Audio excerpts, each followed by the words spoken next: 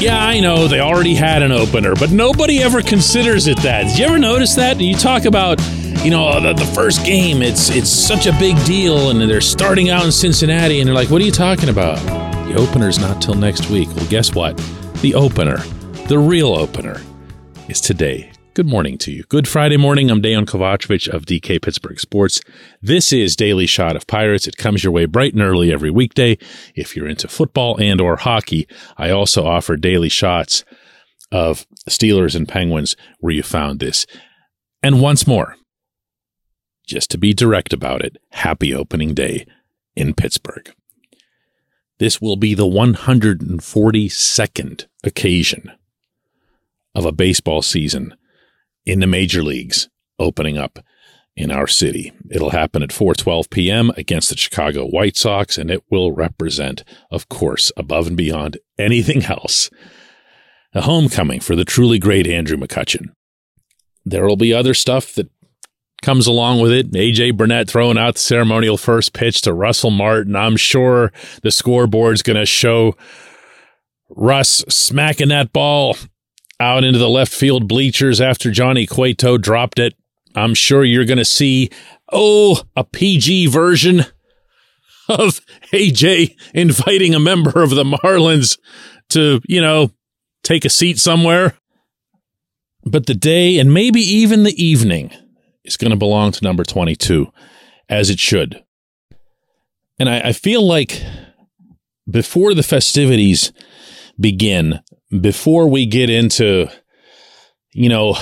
things getting really, really, really intense, which they will, I want to remind everyone, actually, to just kind of take a step back and think about what Cutch meant/means to this franchise and to this city.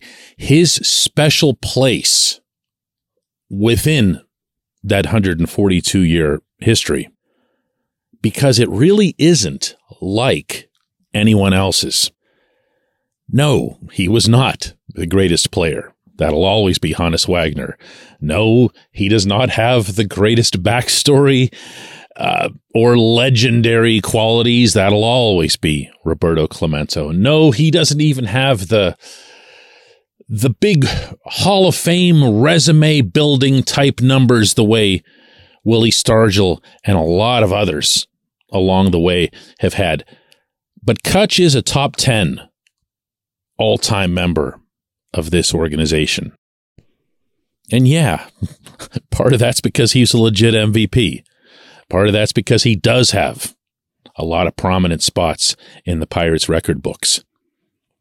But Cutch's claim to fame here is going to be, well, I'm going to have to borrow a line from somebody else to describe it, because it was Clint Hurdle who, at his introductory press conference at PNC Park, pledged that he'd make every effort and that the team would make every effort to, you know what I'm going to say here, rebond a baseball team with its city.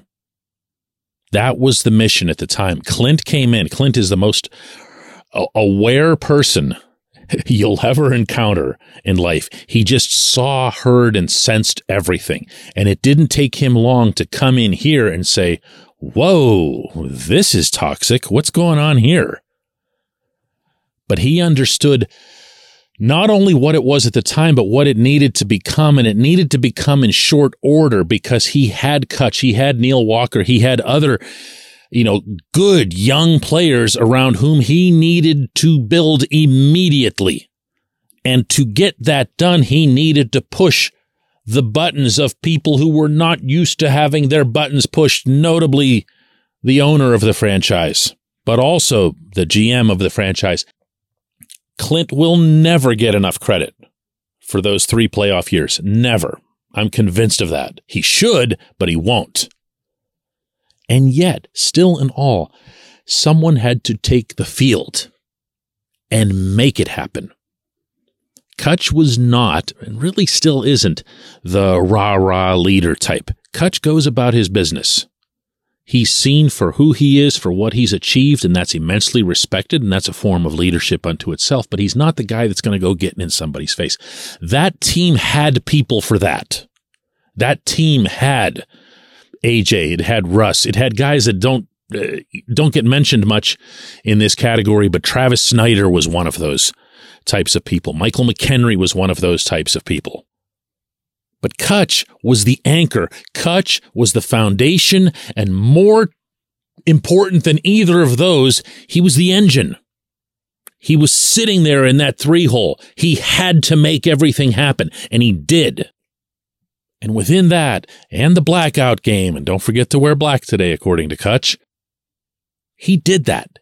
He did that rebonding. That was on him. Might have been Clint's concept, wouldn't have gotten off the ground without the support of a lot of other players on that team, a lot of other coaches, a lot of other people, and yes, all the way up to the owner, GM, and everybody else. But it was Cutch-centric. And that's a part in a story that no one else has played over the course of the Pittsburgh Baseball Club's history. Take that from someone who's read an awful lot and who's learned an awful lot and been blessed to know people from teams as far back as the 1950s. And you can go ahead and compare that in one direction or another with teams that won championships. You can say, well, they only got out of the wild card round the one time, so that was really a failure or whatever else.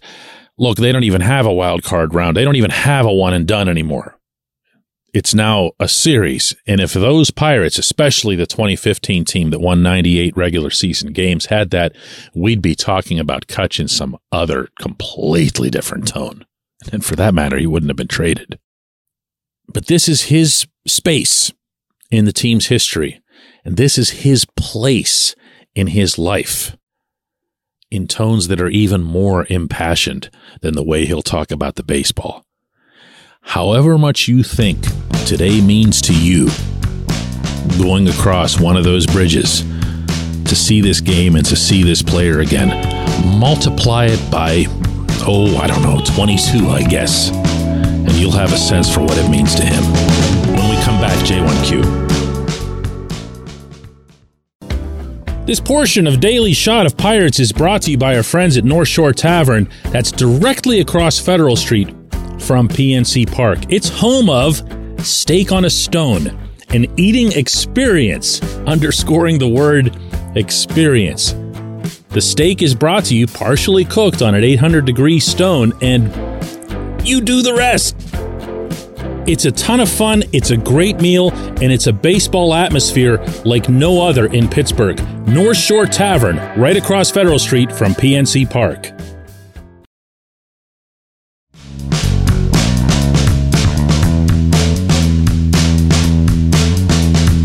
And today's J1Q comes from David, and it's anything but a question, but I love it. He says, I'm excited, DK, for the Pirates playing good baseball. The home opener should be a lot of fun. You know what? That's a good thing to be reminding everyone of today as well. Let's not kid ourselves. If the Pirates went, 1-5 on that opening trip, if they got their brains beaten out in even just a couple of those games, and there had been some kind of, big misadventure in the field that made all kinds of national waves or whatever, this wouldn't feel the same. This would not feel anywhere near the same that it does.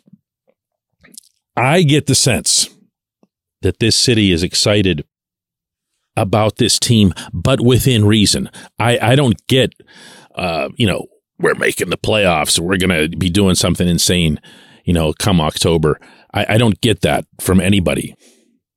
What I get is the phrase you used, which is good baseball. It's good baseball. That what you saw in Boston wasn't just the Pirates coming away with three, certainly from the outside perception, unlikely wins. Results are results. Baseball is, even the worst teams, the very worst teams win 40% of their games. That's not what it was. It was what Alex Cora, the Red Sox manager, said after the series. He said, they came into Fenway Park and they kicked our butt. That was him saying this, not me. And they did. They pitched better. They hit better. They ran the bases better. They fielded better. They weren't perfect. but they were better in every way. Are they going to end up being better than the Red Sox? I don't know. I'm not going to get into silliness now. But they're playing a better brand of baseball. One can be cynical and say that that's people who follow the team just lowering their bar, and I'm sure there's an element of truth to that. But you've also got to be realistic when you're talking about 2 years ago losing 101 games, last year losing 100 games, and historically it's virtually impossible to make the kind of leap that you'd need to make to get into the playoffs. So again, silliness, just set it aside. But better baseball, good baseball, I'd say that's worth appreciating. That's worth applauding. And that's going to be part of this scene. I'll say it again. Just think of how you'd feel in those pregame introductions or anything else if they were 1-5. Because half of you, admit it, would be sitting there thinking, you know, this is great and all, but we're applauding the past and da-da-da-da. No. That's not what's in play here. I appreciate the question. I appreciate everyone who listens to Daily Shot of Pirates. I am genuinely eager to cover this particular event. Let's get together again on Monday.